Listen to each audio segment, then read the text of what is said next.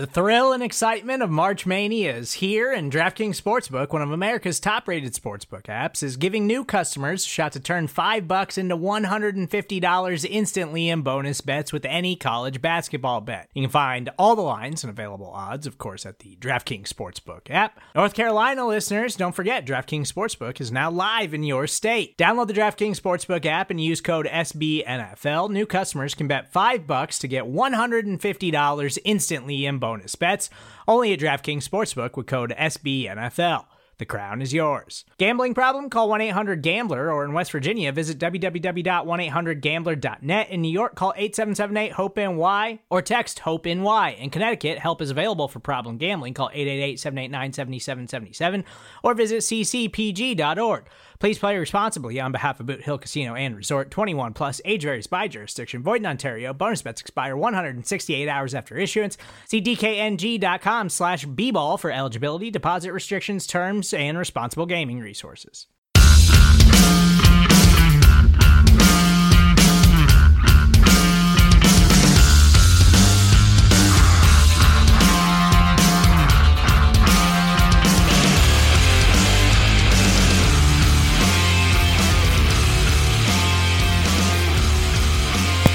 Hello, Giants fans, and welcome to a new edition of the Valentine's Views podcast here on Big Blue View Radio, part of the SB Nation family of podcasts. I'm your host, Ed Valentine of Big Blue View. Today's show, we're going to talk about several topics as the Giants get ready to face the Arizona Cardinals on Sunday. A little bit later on, we will talk to quarterback guru Mark Schofield about the matchup between Giants rookie Daniel Jones, the 6th overall pick in the draft, and Cardinals rookie quarterback Kyler Murray, the 1st overall pick. It's obviously the first NFL meeting between those two. Obviously, really the headline of this game is Jones versus Murray. Really, really interesting, and we'll get Mark's perspective on that, as well as on the progress of Daniel Jones as he has gone through 4 games now as the Giants quarterback. So we'll see what Mark thinks about the play of Jones so far and how excited he is to see Sunday's matchup. A couple of topics that I wanted to hit on before we get to my conversation with Mark. The first of which is that it looks like the Giants could be healthier this week. Looks like there's a possibility at this point that both Saquon Barkley and Evan Engram could be in the lineup. Really, really good news for the Giants if both of those players are able to play. Both guys were at practice on Monday. Obviously, media wasn't there for the entire practice, so we don't know how much they did, but looks like the Giants could have a pretty much full array of offensive weapons this week, obviously minus Sterling Shepard, who has a concussion, and of course backup running back Wayne Gallman, who also has a concussion. We'll have to see. We'll monitor that situation as the week goes along, but that's good news for the Giants. Good news for Daniel Jones that he could and should have his best playmaking weapons back on the field this week as the Giants get ready for a game against the Arizona Cardinals, who are 2-3-1 heading into Sunday. Giants, of course, are 2-4. And one of the really, really interesting things about this game, about this particular time of the season, is that, believe it or not, the Giants are only 1 game behind in the NFC East. The Dallas Cowboys started 3-0 and have lost 3 straight games, are now 3-3. Philadelphia Eagles are also 3-3. Both of those 2 teams face off on Sunday. So if the Giants can win a game, they would remain just 1 game out of first place in the division. Really interesting, and let me be honest, I do not think that the Giants are going to end up winning the NFC East. I think that they're a developing team, a young team, one that is probably not at the level quite yet of the Eagles and the Cowboys when both of those teams are playing as well as they're capable of playing. But what I do believe is that the more competitive games, the more meaningful games, the more games with playoff implications that the young Giants core, which we wrote about a little bit earlier in the week at Big Blue View, more important games that they can play, the better off that is for their development, the better that is for the future of the New York Giants. So we'll see what happens on Sunday. We'll see how it turns out. But interesting that the Giants at this point, despite being 2-4, despite back-to-back losses, they can still dream a little bit. You can still consider the possibilities. And as I said, any game that the Giants play that has some sort of implications for the future, implications toward the playoffs, anything they can do at this point that has importance attached to it is good for their future. All right, another thing that I wanted to talk about was the Giants' signing of veteran running back Javorius Buck Allen, formerly of the Baltimore Ravens, guy that was signed by the New Orleans Saints and was released in August, I believe, with an injury settlement. Common opinion, among most at this point is that the Giants waited too long to make this move. Obviously, not having Wayne Gallman the last couple of weeks hurt the Giants quite a bit. Obviously, Saquon Barkley went down. The Giants depended on Wayne Gallman. Gallman suffered a concussion in his second game starting behind Barkley. And the Giants have basically gone the last 2 weeks with John Hilliman, rookie undrafted free agent, and fullback Elijah Penny, doing most of the ball carrying. We've seen a couple of costly fumbles by Hilliman, including one on Thursday night against the Patriots that cost the Giants a touchdown, and probably was a big part of the Giants' decision to finally sign a veteran back and to cut him. And Hilliman, in case you didn't know, is back on the Giants practice squad, having cleared waivers. I don't know what the situation is with Allen. I know that after Saquon Barkley was injured against Tampa Bay, that the Giants held a workout with several veteran running backs. Allen was not part of that workout. The Giants at that time chose not to sign any of the backs that they worked out. And on the face of it, to me, that was a mistake. Because then they had no experienced backup behind Wayne Gallman. But that was the choice that they made. I wonder if perhaps they were waiting for Allen, if they were waiting for an opportunity to work him out. I don't know that for a fact, but having had an injury settlement with the Saints, you wonder if there's a possibility that Allen is the guy that they targeted and that he simply may not have been ready to work out, ready to play at that point in time. I don't know. If I get a chance to speak with Allen later this week at the Giants facility, when I get there, I'm going to try to get there on Thursday. If I get a chance to speak with Allen, I might ask him about that.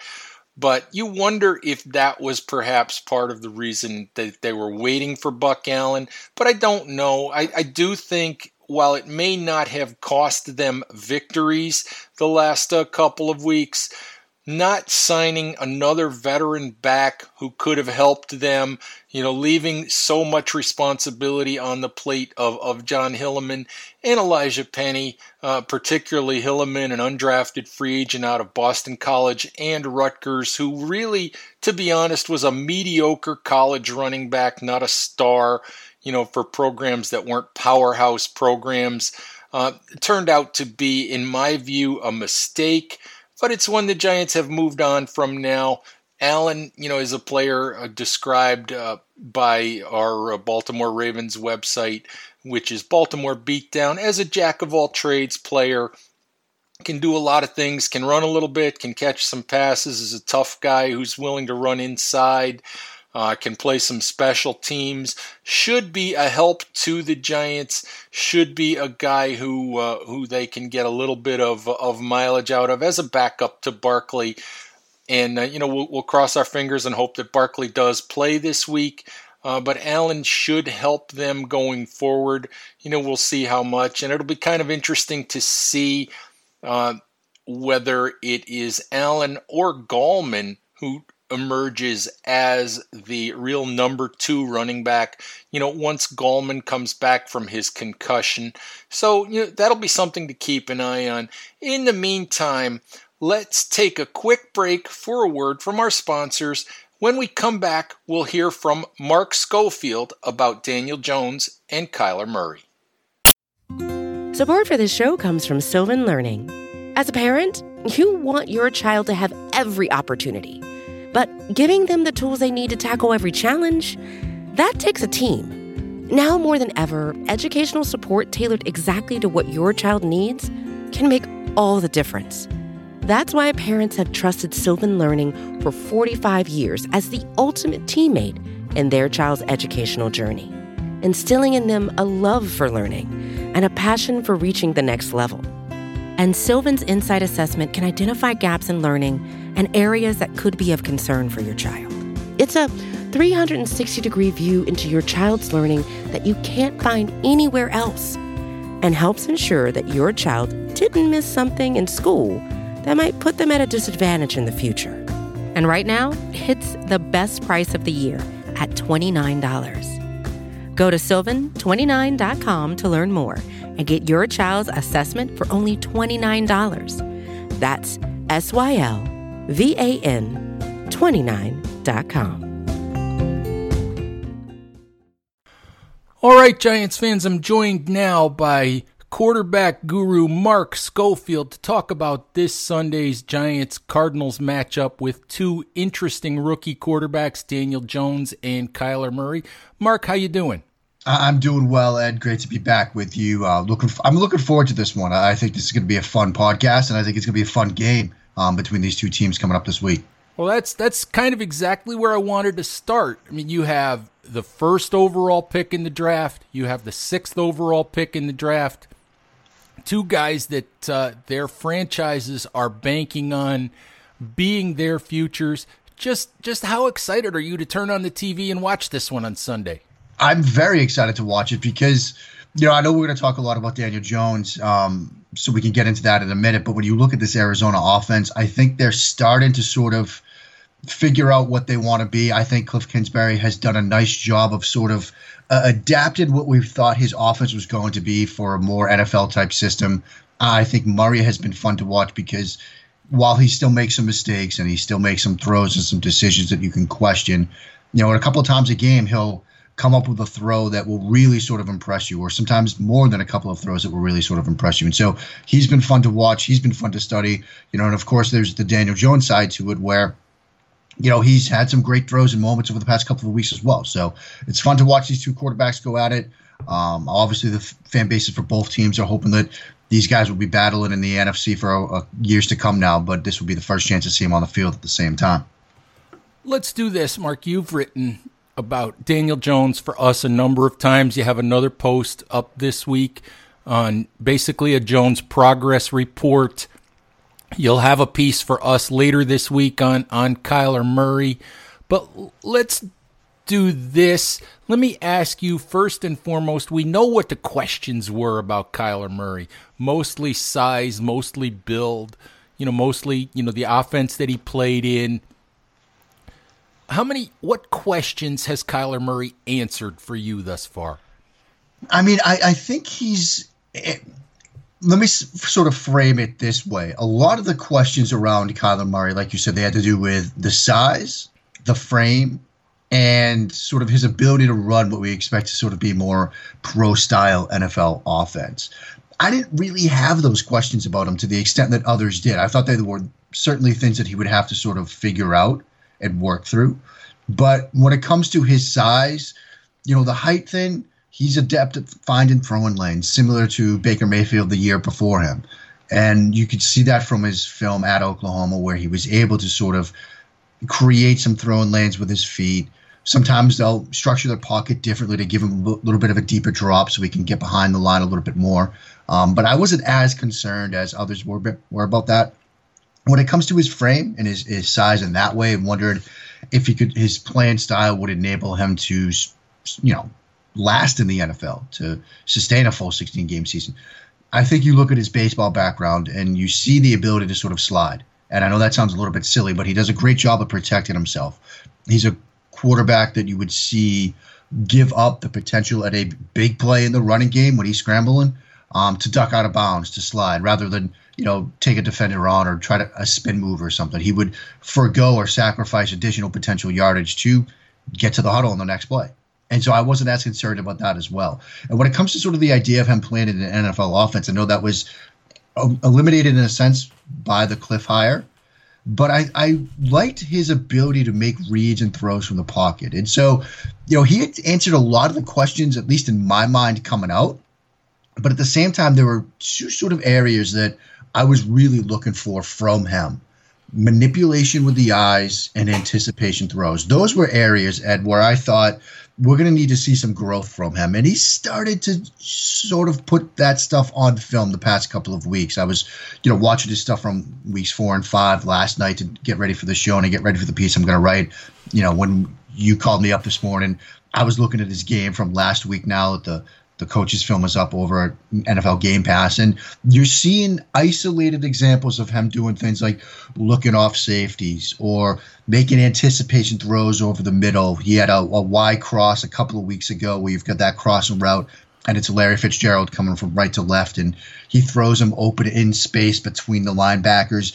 He's getting the ball out before Fitzgerald crosses that first linebacker so he can make sure that Fitzgerald's going to catch it between the two. Those little nuanced things that you didn't really see a lot from him in Oklahoma. He's starting to put that on tape now. And so those two areas, that manipulation and that anticipation, those were concerns and questions that I had from him.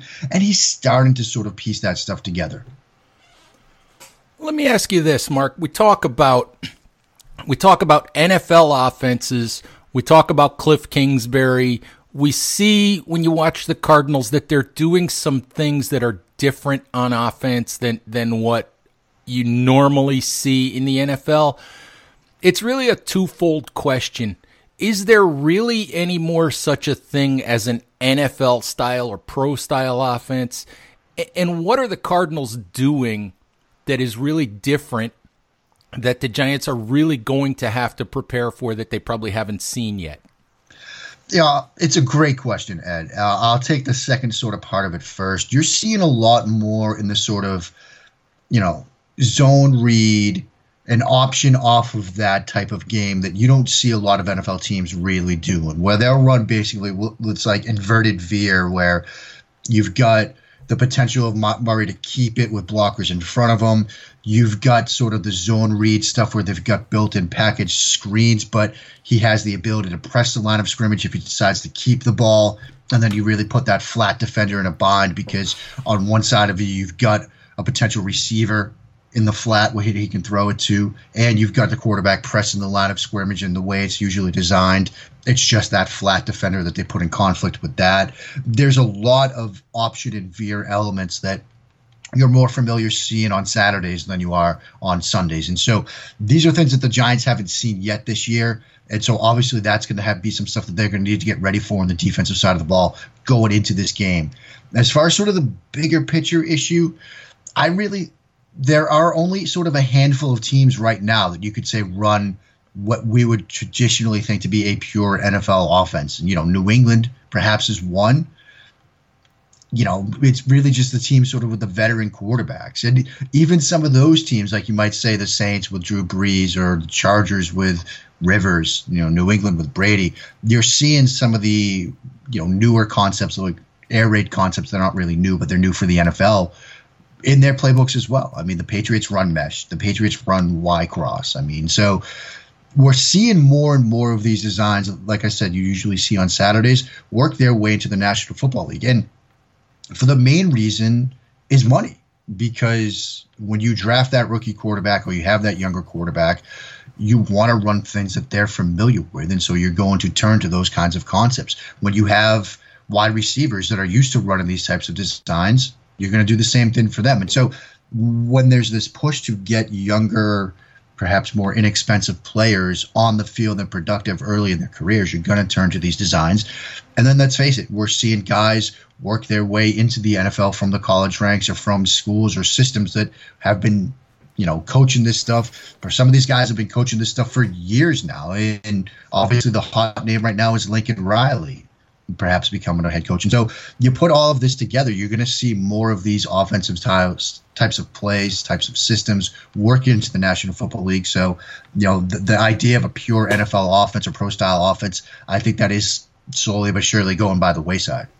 Well, I guess you look at it and you can say that good offensive concepts that stress defenses in different ways. Good offense is good offense, and the other part of that is NFL teams have a lot less practice time than they did in years gone by. So perhaps the simpler, what you always call the quick game concepts, the one decision or the other decision that a quarterback might have to make is perhaps a simpler way to teach, and as you said, maybe a quicker way to get these guys on the field and give them a chance to succeed.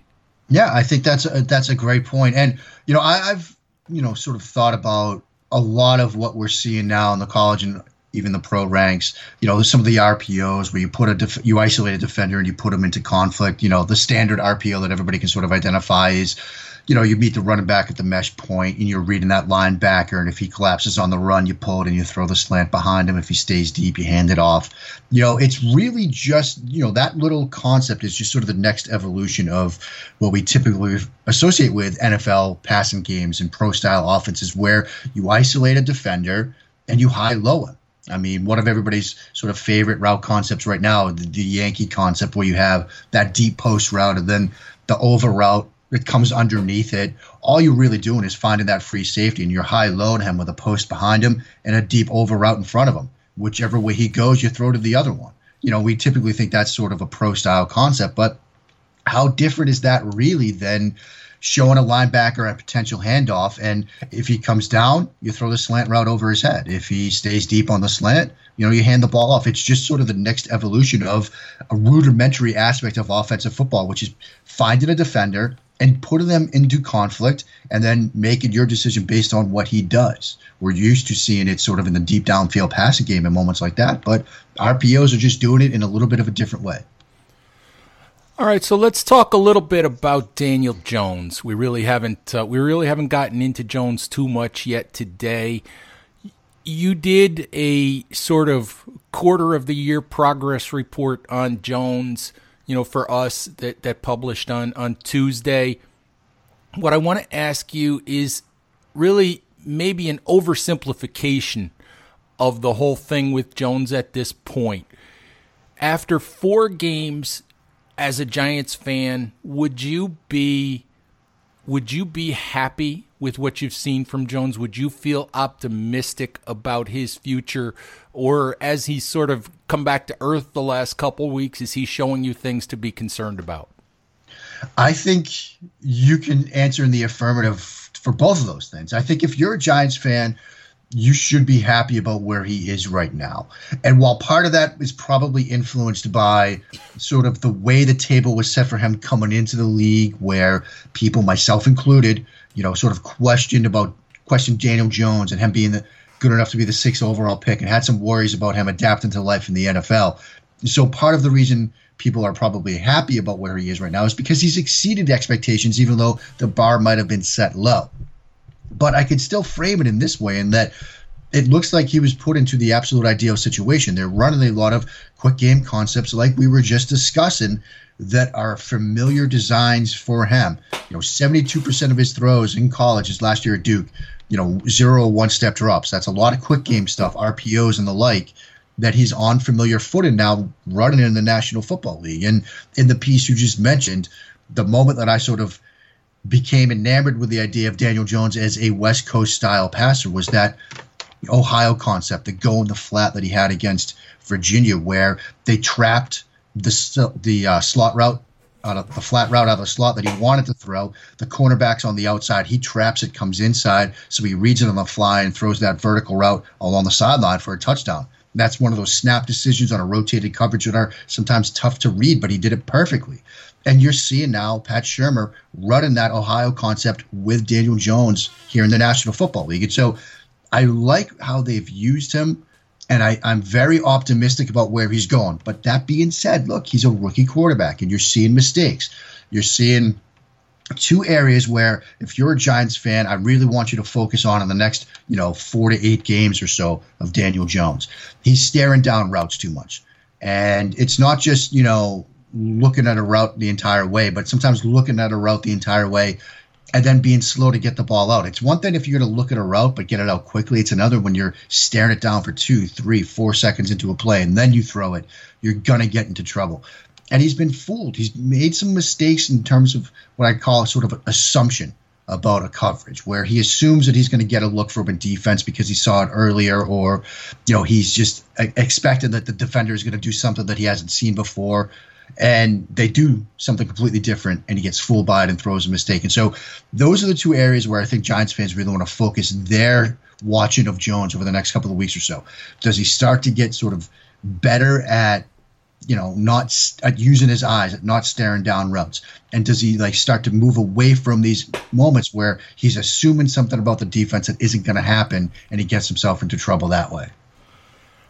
I guess one thing with Jones that I think we saw at Duke, Mark, that was a question coming in was perhaps maybe when it's not the quick game, when it's not, catch the snap, one step drop, let the ball fly, when he had to make a decision.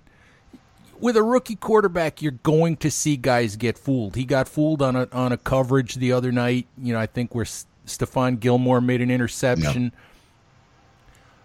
What I think was in a lot of the reports about Jones was the idea that sometimes he maybe held the ball too long, that there was a little bit of hesitation, sometimes in making some of his decisions. And in my view, I think we've seen some of that. We saw some of that when he got intercepted the other day on a ball he should have thrown away. He ended up getting hit in the pocket. I think we saw that on one of the interceptions. I think it might have been against Minnesota, where he was throwing the crossing route or to Shepard, and the ball was basically thrown way too late. Is that an area of concern for you, or is that something that should get better over time? It's a concern, but it should get better over time. And the reason why I sort of frame it that way is with the younger quarterbacks, with inexperienced quarterbacks, sometimes there are moments when you're going through a play, you're going through your reads, and you're just not quite sure if it's safe to throw it yet. And so as a result, you end up sort of holding onto the ball a little bit too long to really make sure that, okay, I can throw this. And if you wait that long, you're going to get into trouble. And in his debut against Tampa Bay, he had a play like that where they were running a sort of a pout concept to the left with a post from the outside receiver, an out route from the slot guy. And he comes off of it because they're in cover 2, safety over the top, nothing's there, the coverage is good. So he comes back to a dig route backside that's coming from right to the middle of the field. And it's open. And if he throws it quickly, he's going to have a big gain. It's a 3rd and long, but he's going to convert it this 3rd and long into a first down. But after he moves his eyes from that concept on the left to the middle of the field, I literally put it on the stopwatch, and it's 2 full seconds where he's staring at this route because he's waiting to make sure that it's open. And all that does is give the backside cover 2 safety time to read his eyes and break on it. It should have been an interception. And so we're talking about a play that should have been a big gain, flipping all the way to something that should have been an interception. As he gets more comfortable with sort of making his reads and realizing, okay, this isn't there. Now I can come to the middle of the field. Here's the dig. I can throw it now. He cuts the time in half in his mind and gets the ball out. That's going to be a big gain. And so I think as he gets acclimated to life in the NFL and speed of the defenses in the NFL and how fast everything has to happen, we'll see less and less of moments like this. But the reason why it's a concern is we've seen some quarterbacks still into their 2nd and 3rd and 4th years struggle with hesitation. And a prime example of that is Jared Goff, who, let's be honest, he's been sort of babied in a sense by Sean McVay. And you can start to wonder now if McVay's almost in a way holding him back because of how much he holds his hand in the pre-snap phase of the play and talking to him before the radio headset comes off. But if you look at that Super Bowl, the thing I said going into Super Bowl 53 last year was he will hesitate. You have to exploit the hesitation if you're the Patriots. And on the biggest play of the game, or potentially the biggest play of the game, that post route in the middle of the field to Cooks, if Goff gets that out quicker, it's a touchdown. But he waits and he stares at it, and then he throws it and gives Jason McCourty time to break from the boundary to the middle of the field and break it up. So you don't want to see that situation unfold if you're a Giants fan and Daniel Jones. You want to see him get faster and stay faster, not fall into this hesitation trap. The potential is there for him to get out of it. So, I think he can, and I think he will, but you don't want to see it linger because then it is an issue to really be concerned about. All right, Mark, really, really interesting game Sunday. Two young quarterbacks that these two franchises have put their basically put the future in their hands.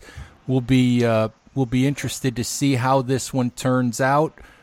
Giants, believe it or not, are actually still in the race in the NFC East somehow, but but we'll see if that continues to be the case on Sunday. Anything else that you really wanted to hit on these two quarterbacks before I let you go? There is one other thing that I think we can sort of talk about, and that's athleticism with both of these guys. And, obviously we knew coming into the league, Kyler Murray, extremely athletic quarterback, the ability to sort of change games, change moments with his legs. Going forward, I would like to see Daniel Jones and his athleticism be leveraged a little bit more. Because I think his ability to sort of create with his legs, his ability to sort of give the defense something more to think about is something that you can certainly use as an offensive play caller to sort of keep that defense honest. I was frustrated in a sense a couple of times. They had opportunities on Thursday night where he could have pulled and kept it and hit the Patriots for, a 10 or 15-yard gain or something like that. And I don't know if it just wasn't called or if he was told not to do it or the option wasn't there or what. But I think use his athleticism a bit more. I know they've done some stuff to sort of design rollouts and get him outside the pocket, but use his athleticism a bit more. I'm not saying you have to turn him into Lamar Jackson, but use that. It's another thing that he does well. It's another thing you can do to keep the defense honest and keep the defense guessing. It's something I'm going to be watching for, to use his legs a bit more going forward. I do think Mike Shula, Giants offensive coordinator, was asked about using Jones as a runner, and I think this was way back in the spring. And he said the one thing that you have to realize, because Shula coached Cam Newton, was the play caller for Cam Newton in Carolina, is that Jones is a 220-pound guy, not a 250-plus pound guy like Cam Newton. So perhaps the Giants are a little bit leery, a little bit hesitant to get Jones out there in space too much. But I think I agree with you that there are occasions. I think the Dallas Cowboys actually do a good job with that. I think we saw the other day a quarterback draw that Prescott scored on. Against the Giants, we saw a couple of read options that he took for first downs. Maybe that's the template that you're looking at for right. How to use Jones as a runner. Yeah, it doesn't have to be something you do. Like I said, obviously Lamar, they run him like 20, 25 times a game. You don't have to do anything like that. But pick your spots. You got a 3rd and 4 type of situation. That's sort of an ideal moment to do it. Or even a 1st and 10 where, teams expected run. You let them, pull and keep it. It's something that Matt Nagy has done at times with Mitchell Trubisky to sort of get him into the flow of games. And you can do it in a way that sort of protects him.